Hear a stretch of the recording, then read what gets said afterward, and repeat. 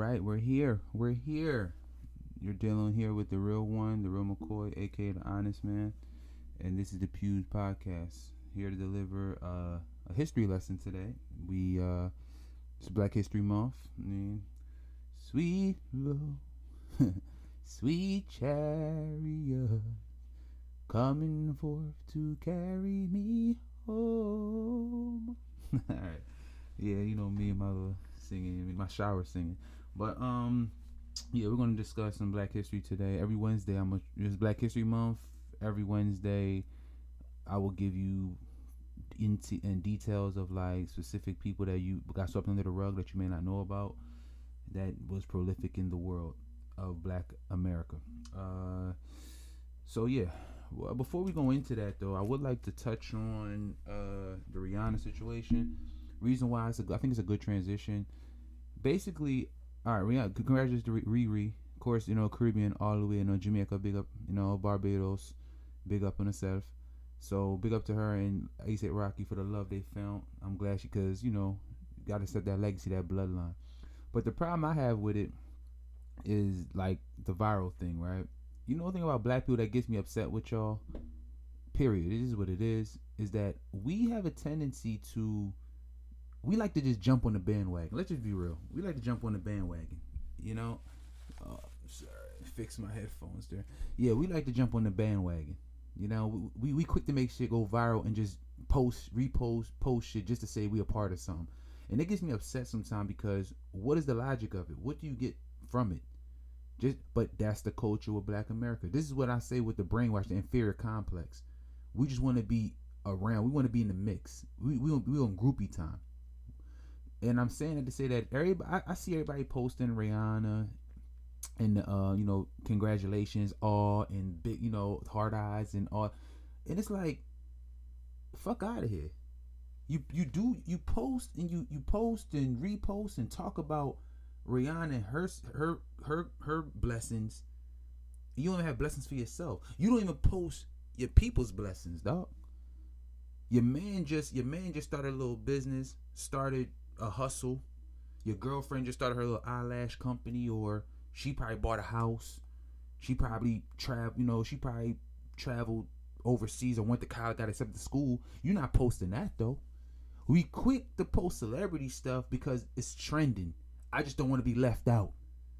Because everybody else posting, I'm a poster. But you don't want to post your man that you see every day. You'll post somebody that you never see, you're never going to see, and most likely never supported. Not probably even buy not one album. You bootlegged it. Go on YouTube. Never went to one concert. That's the problem, dog. And it irks me because like we need to switch that. Look out for your own. Stay in house. Keep the money in house. Get your people around you. Big them up.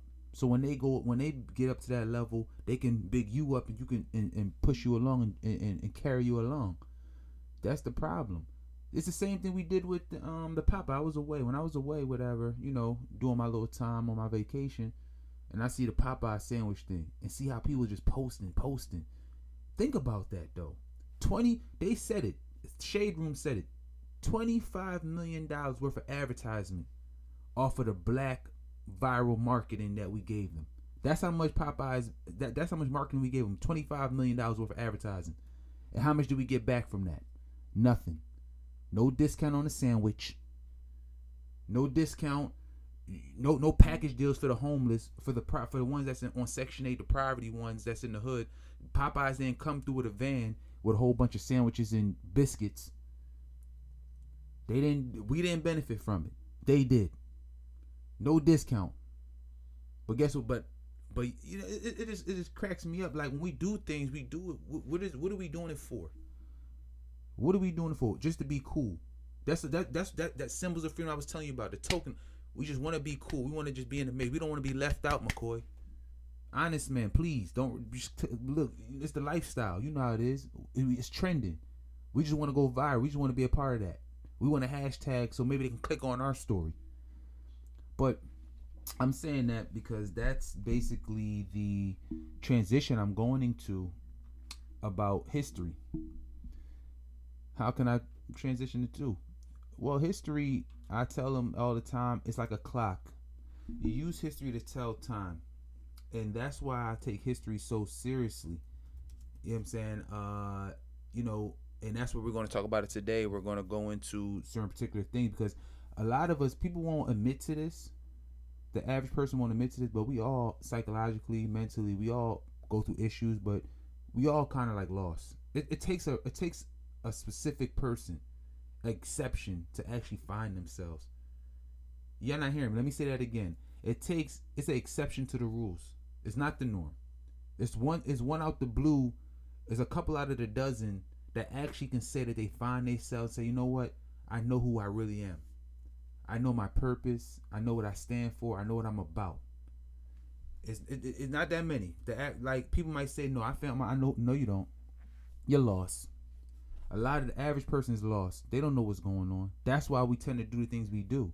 We join gangs because we lost. We don't have no direction, so we have to accommodate for that.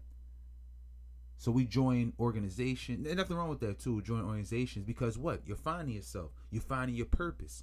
So you join an organization because that's something that you like, you're passionate about. If it's a nonprofit, working with kids, working with Black history, working with real estate firm, we all trying to find ourselves. Growing up, that's a key that we don't really do. Our parents not going to direct us because what? Our parents don't have it like that. Our parents weren't about putting food on the table. Let's be real. Growing up, our parents wasn't really hands on. I mean, you know, parents are good parents. They cook for you and stuff, but they're not teaching us about the future. They're not teaching us. So how many of us fucking got trust funds? We talking about the millennium. I'm talking about my generation, and I probably can talk about the Generation X's as well. But millennials, how many of us have a trust fund? How many of our parents give us a trust fund? How many of our parents, we all went to college? How many of my friends did? Well, how many of us, when we went to college, we had a trust for tuition, to pay our tuition? Come on, dog. We speaking facts here. The parents, they did a good job by having the presence, but they didn't really direct us because what? It's not their fault. This is the system, the rat race they're in. They have to work 40 hours. The man probably do 2 doubles out of the 40 a week. They're barely home like that because they got to put food on the table. When they put food on the table, they're tired. They want to get some sleep. Your mom makes sure you do your homework, wash you up. The name of the game of America is work, bust your ass, live paycheck to paycheck, get your 401k, your retirement pension, Social Security, and then retire and live life. During that time, you have your family. You probably can do 1 vacation a year. You and your husband and your wife, you're having sex 3 times a month or 3 times. Let's say make it even 3 times every 2 weeks, which ain't really good. But because you have a common purpose, you have to take care of these kids, set up this family, pay bills, and worry about the everyday struggle, the stress of that. That's the Black home life. I'm talking about the Black community here. That's how we grew up. 80s babies, 70 babies. This is what it is. So I'm saying that to say that this is what you know goes on in what's the name in the Black community with the history now. So finding yourself. So this is what history does. History is a thing where it's like a clock. It uses it to tell time. But not only that, it helps you get on the right path to finding yourself because you know where you're coming from. Right? What they tell you, in order to know where you're going, you have to know where you're coming from. And the only way you're going to know that is through the history. Who your ancestors was. Your great-grandfather, your great-great-grandfather, your culture. I'm Jamaican. You know, my parents are Jamaican. My grandparents are Jamaican. Everybody older than me is Jamaican. I'm the first-born American here. But I grew up under that culture. My psychologically, I gravitate being Jamaican. So I know the history behind. I can trace back my lineage to Jamaica. At least it's all go back to Africa. We all know Africa is the root, but I can at least the stem of the seed that planted, but the roots I could trace back to Jamaica. That being said, I kind of know it kind of helps me in my direction of where I need to go and what I need to be, and that's how it is with your current state of your talents and things of that nature. So that's why I'm saying that history is important, and that's why we're going to go into that's why we're going to go into these details. We're going to go into the book of the Black Fortunes. I read that book. I have that book. It's a good book. Talk about black millionaires during Jim Crow. Yeah, during segregation, when there's lynchings and poverty, the government systematically trying to manhandle us, we still found a way to overcome and become prolific and do good for our communities. And it was more of a loyal base back then. That's the difference between now and then, was that we were more powerful back then because we had no other choice but to be. As soon as integration hit, and no offense to Martin Luther King, the Big Six, and the Civil Rights Movement, that was a bad, detrimental time for black people, because before that Civil Rights Movement, black people were more powerful. We had our own communities, hotels, bus driving, theaters, cleaning, dry cleaning, restaurants, and we can keep the money within the community. It stayed within the community because we had another choice. But soon as the integration came, it blew our heads off. And pause. And now we were so pressed to integrate because deep inside the inferior complex of our mind, we wanted to be white. We wanted to experience what they experienced because that's what we see on TV. That's what we see, the mink coats, live that beautiful life. So we wanted that life, and we wanted to be them. Long story short, so when integration came, we left alone our black communities, the hotels, the bus rides, and said, look, I want to go jump on a white bus. I want to get, like Rosa Parks, I want to get on the back seat. I want to get in the back seats. I want to get on the front seats. I'm sorry, the front seats. I want to go into the white theater. I want to get served by white people in the restaurants. And yeah, so it's unfortunate though. That's just the inferior complex we have, and hopefully one day I might not be able to live to see it, but we get out of that. So all right, let's go to today's monologue, which is we ain't gonna be too long, but we're gonna talk about Black history today. So let's go into the monologue here. Black history. We were wealthy. We know that in the 1800s we were in slavery. That got broken. Emancipation of Proclamation, which was 1863, and 1865 is when we was free. 1863, but officially 1865. That's why you got the Juneteenth, where the Texas general told the slaves in Texas that you're free. You don't have to no longer be here, because what happened was the slave masters, they knew that it was a abolishment of the slavery, the 13th Amendment, but yet, closed mouth don't get fed, and what you don't know won't hurt. So a lot of the slaves, they didn't really know, so they stuck on the plantation, and the slave master knew, but he's saying, well, I ain't gonna tell y'all. If y'all can't find it for yourselves, then that's y'all business. I'm here trying to make money, get that free labor as long as I can. So that was Juneteenth, and that was 65 when officially we knew, and then we end up, people end up doing their own thing. So we're going to talk about a couple people today within that book of the Black Fortunes. First one we want to headline, we just want to give a special shout out, was the first black millionaire, hands down the first black millionaire, which was William Alexander Leederdorf. The first black millionaire. He was of mixed race. A lot of these people were of mixed race. They had white in them because of, of course, slavery, things of being graped. We're not gonna say the real word, but Philly talk, being scraped, catching that scrape. A lot of them was mixed breeds, because they fathers were white and mothers was black, and they end up getting violated on the plantation or somewhat in the community. But with William Alexander, he built a fortune in the import-export business and became the most prominent figure in California. So, and guess what? This is during the time where Mexico owned California. People don't understand. Another history note, just put a disclaimer out there. 1846 is when Mexico and U.S. battled in the Mexican-American War. With the president at the time was Mr. Polk. I remember this. Mexico owned California, New Mexico, Texas, going all the way up to Nevada. They own all that, like southwestern part. Mexico owned all that, believe it or not. People don't know that, but in 1846, it was a war that broke out with America. Mr. Polk wanted to broker a deal. They didn't want to do it, so he said, all right, well, fuck it. You don't want to take the bribe, then you won't give you lead. And America ended up winning, and Mexico that's when they ended up coming with the borders, and Mexico was Mexico, and there you have the United States the way it is, with California, New Mexico, Utah, Denver, Colorado, and Texas being what it is. Yeah, that's a little history note. But basically, Mr. William Alexander, he had a stake in several businesses, including General Store, Lombard Yard, and even the first hotel built in San Francisco. When he died in 1848, remember 1846 is when that war happened. So he built all that during when Mexico ruled the country, ruled California, ruled that turf. His estate was worth $1.4 million. In today's time, that's $38 million. But basically, that's when he died, and he was the first millionaire. So yeah. Now we're going to get into the nitty gritty, the grit of it. I want to discuss a couple people. We have Mary Ellen Pleasant, which was she was born free, by the way. She was born in, like, I think New England. This is when the Quakers ran that.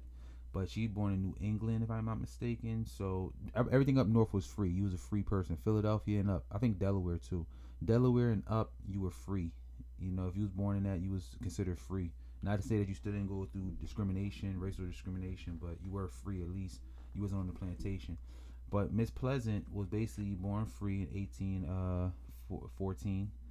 And you know, what happened is her parents did a good job giving her education and everything, but what made her the bones of it is she worked for other people in the business in a general store owned by a family, white family. But during the time, you know, the business was doing good. She ended up getting to learn a lot from it. You know, she ended up getting to learn a lot from that business, the convenience store, and she got the ins and out of the industry. Eventually, she with the gold rush in San Francisco. She would make her way there over to San Francisco during the gold rush, which is what y'all don't know that, but the gold rush was 1849. Why it's so easy to remember that? Because you look at the San Francisco 49ers, that football team, San Francisco 49ers. The reason why they got the name 49ers is because of the gold rush of 1849. That's why San Francisco got that name, because of the gold rush in 1849. That's why you got San Francisco 49ers, because of the gold rush. But basically, Mary Pleasant, she built her fortune by owning like boarding homes, laundries, and you know, guess what crazy? She learned the commodities. She learned stock trading and commodities, and was lending money to black people to fund their businesses and buy assets and things of that nature. Probably liabilities as well. But that's how she ended up getting her fortune. Yes. And I want to say with her now, that's why I respect her, because with the million she got, she gave it back. She did her best. She had a big, beautiful mansion. She gave it back to the black people. One of the things she funded was John Brown with the war and the rebellion of West Virginia, when he went into the weaponry place, stole all the weapons, and wanted to free the black. John Brown was a white man. But he had got him and his family because he was tired of the slavery thing. He stood up for us, and he fought him. And I can go deeper in that as well. History points to that as well, which I probably would just cover on like snaps on Instagram, but because it's just like small parts of it. But yeah, she funded the Jim Brown rebellion, you know, with the weaponry, going to war. She one that gave him the money to fund it, so he can go make the trip with his family. I think 29. I think he gathered up like 29 followers, with his family included, just to go war with his own people, his own kind, white people, for the liberation of black people. Shit, crazy. And it's crazy how he got caught too. But but yeah, so she gave back the money, and she definitely was a prolific person, funding and giving back to. I think she helped Booker T. Washington, if I'm not mistaken. I think she funded his movement as well. But yeah, basically that's who she was. So Mary Ellen Pleasant, a very successful realtor, stock trader, and businesswoman based out of San Francisco. I'm sorry, based out of San Francisco. So yeah, and we're gonna go further. We're gonna go to another one now. This one is kind of relevant till to today. Is Hannah Elias. Hannah Elias. Who is Hannah Elias? She was a harlot. She basically was a sugar baby. And that's why it's kind of funny, because this is relevant till today, because we have a lot of sugar babies going around, a lot of sugar daddies simping. We have a lot of sugar babies that, you know, they're attractive and they find a get money guy, and you know, the get money guy fund them by the Louis Vuitton purses and pocketbooks and shoes and, you know, Gucci this, and give them apartments and nice cars. So we have a lot of sugar baby, but the difference is with this one, like I said, she was, you know, she was suspect too, because she was fucking a white millionaire. She was fucking a white millionaire in New York, and she was basically half. She's like a mulatto. She was like whitish look. She like blue veinish. Like she was light skin is light skin. Like she can go for white. She literally, with Hannah Elias, she'll tell you straight up that she literally, when she was living, when the penthouse that her sugar daddy put her in, for her, when she walked out, she had to literally decorate herself as a white woman and probably put a little makeup on and just, you know, a little tweak into her skin, which ain't had to do much just to look white, because at that time you would get, you know, you wouldn't get lynched or anything, but at the same time you would get like people rioting outside your house and like vandalizing your house and things of that nature. So she had to literally, for her to go outside, it was a point where she couldn't even go outside. She had to stay in the house. She was like caged in animal, caged in the royalty. So she basically designed her mansion like Cleopatra, like an African type, because she wanted to be like Cleopatra. Because remember, Cleopatra unfortunately was somewhat of a sellout, because she had, you know, created an alliance with Julius Caesar. I think she was fucking Julius Caesar, if I'm mistaken. So she basically designed her penthouse as a as like Cleopatra, like an African queen theme type. But because she always was in the house, she couldn't leave out because her sugar daddy didn't want to take chances. Of course, being exposed, because he had a wife, a white wife, and it's just the embarrassment of dealing with a black woman. So when she did sneak out from time to time, she had to really put like a lot of makeup on and things of that nature. But all good things come to an end, and she ended up getting caught. Somebody ended up noticing, like, look, that's a black woman right there, and she's living uppity. She living in Manhattan. She living with the best of the best, living good. Who is she? And when they come to find out, they basically found out that he's having an affair. I forgot the millionaire name, but I don't forgot his black name, his white name, but yeah, he basically got caught. He was cool. He got off. Of course, he made up with his wife and everything, but she ended up getting arrested. Believe it or not, she ended up getting arrested and ended up getting exiled out of Manhattan, if I'm not mistaken. And she was left with the riches, because remember, she was on payroll. So the money that she did accumulate from him, she ended up taking that money and going to Harlem. And this is what makes her significant. Unlike y'all sugar babies of nowadays that waste your money on fucking nut ass eyelashes and BBLs and a whole bunch of shit that don't get you back anything and just make you feel good as a person. Least I could say with this sugar baby, Hannah Elias, she put the money that she got from her sugar daddy, the wealth she built from her sugar daddy, she went back into the black community and gave it back to them. And how did she do that? Now we go into Harlem. She ended up finding herself in Harlem after beating the case, got arrested, beat the trial, which they don't know what to try her for, but and she didn't. Long story, that's what they said. She ended up getting arrested and beating it. Ended up in Harlem, where she met a real estate developer, John Neal, and he had a vision. And no, so crazy that the vision he had ended up becoming, well, basically developing Harlem, which ended up becoming what? The Harlem Renaissance. Oh shit. Oh my god. The Harlem Renaissance. If y'all don't know the Harlem Renaissance, that was a time of Harlem where it was the big stage, it was the Mecca. Which are, you know, we all know Harlem is a place where all the historical people went. Malcolm X, Marcus Garvey. This is where it was at, Harlem. And Harlem Renaissance was that. You had the jazz clubs. You had the club, the movie theater. All white people was going there just to get a part of, have sex with men, just get a part of the fun life, the nightlife, dancing, singing, the whole jazz thing, the whole, just the bootleg, you know, just everything, the culture that came with the Harlem Renaissance. It was a lot of powerful black people getting rich. It was like a community within itself, and she was one of the reasons why it got to that point, because she helped John Neal in that vision by developing the housing, building up houses, and she ended up owning a whole bunch of real estate in Harlem that initially became, what's the name, known as the Harlem Renaissance. So she had big real estate in Harlem. She helped build it up and ended up becoming the Harlem Renaissance, and she was a part of that. She was a part of that development. Just like any real estate development nowadays, you get a couple people and you start building it up, other people will come, invest, join, they start building up around it, living around it, and it's, you know, you create a community. So she basically gentrified Harlem, and then it ended up becoming the Harlem Renaissance. So that's how I give her credit. That's Hannah Elias, the Sugar Baby. You know what I mean? Pretty, she bad as shit too. I give her credit. She pretty, she nice. She nice. But give her credit. That's the least she could have did, and give her that credit. Another one that I would like to talk about is Anna Malone. She was she learned chemistry.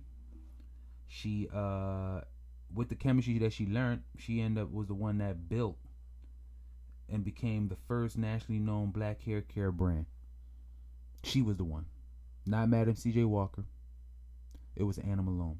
Anna Malone was the one who recruited Madam C.J. Walker. The difference between the two, that's why I say personality and characteristics is a big thing, because one had like a privileged mindset, where it's like, I'm pretty, I have a good idea, I'm gonna let it sell itself. Whereas the other one, which was Madam C.J. Walker, was not that pretty and couldn't use her looks. She had to use the gift of gab. She had to use her mouthpiece, making her a salesman. She had to go out there on the gridiron, on the streets, the trenches, and sell her thing viral. I mean, sell her thing business to business, person to business, business to person. Go from person to person, network, and sell her product one by one, individual to individual. And that's what made them stand out. Madam C.J. Walker, no secret, she copied her. All she did, she tweaked a couple of ingredients where she won't get sued. But she basically took the ideas Anna Malone taught her, because Anna Malone kind of, you know, like any business, you know, you recruit somebody, you bring them in. Yo, look, work for me. This is what I'm selling. But Anna Malone being kind of big-headed, like, look, you know, you're going to listen to me. I'm your boss. I'm this. And C.J. Walker said, all right, well, that's how you feel, my girl. You know, all right, you're good then. Don't worry yourself, man. We don't want to deal with you again. You know what I'm saying? We don't want to deal with you. So I'm going to do my own thing, yeah? And that's what she ended up doing. She just took the product and said, fuck it. Now I'm going to tweak it for she can't sue me, copyright infringement purposes. Now I got my own product now. And now I'm going to go out here and sell it myself. And she took it to another level and created the company and made and became more of the face of it. And plus she was more flamboyant. The reason why Madam C.J. Walker, I know of her, because she was so flamboyant with her spending, whereas Anna Malone was more low key. But Anna Malone was the one that started the hair product, was the one that conquered that kind of like had a hold on it, and she was the one that made Madam C.J. Walker who she is. So it wouldn't be no Madam C.J. Walker if it wasn't for Anna Malone, and I feel like she deserves that credit. So yeah, she deserves that credit. So that being said, and then we're gonna end off. Like I said, we're gonna just keep it short. And these are a couple people, and then we're gonna end off with Robert Reed Church. Robert Reed Church. To me, his story is the best. He was also a mulatto. He was born in slavery, but of course he had got privileged because his father was a white man and was a slave owner. He was, I don't know if he was the overseer or the slave owner, but regardless, he had got his privileges. One, because of his color, because usually back then, if you high in color, you was more of a house Negro. You more kind of was more trusted.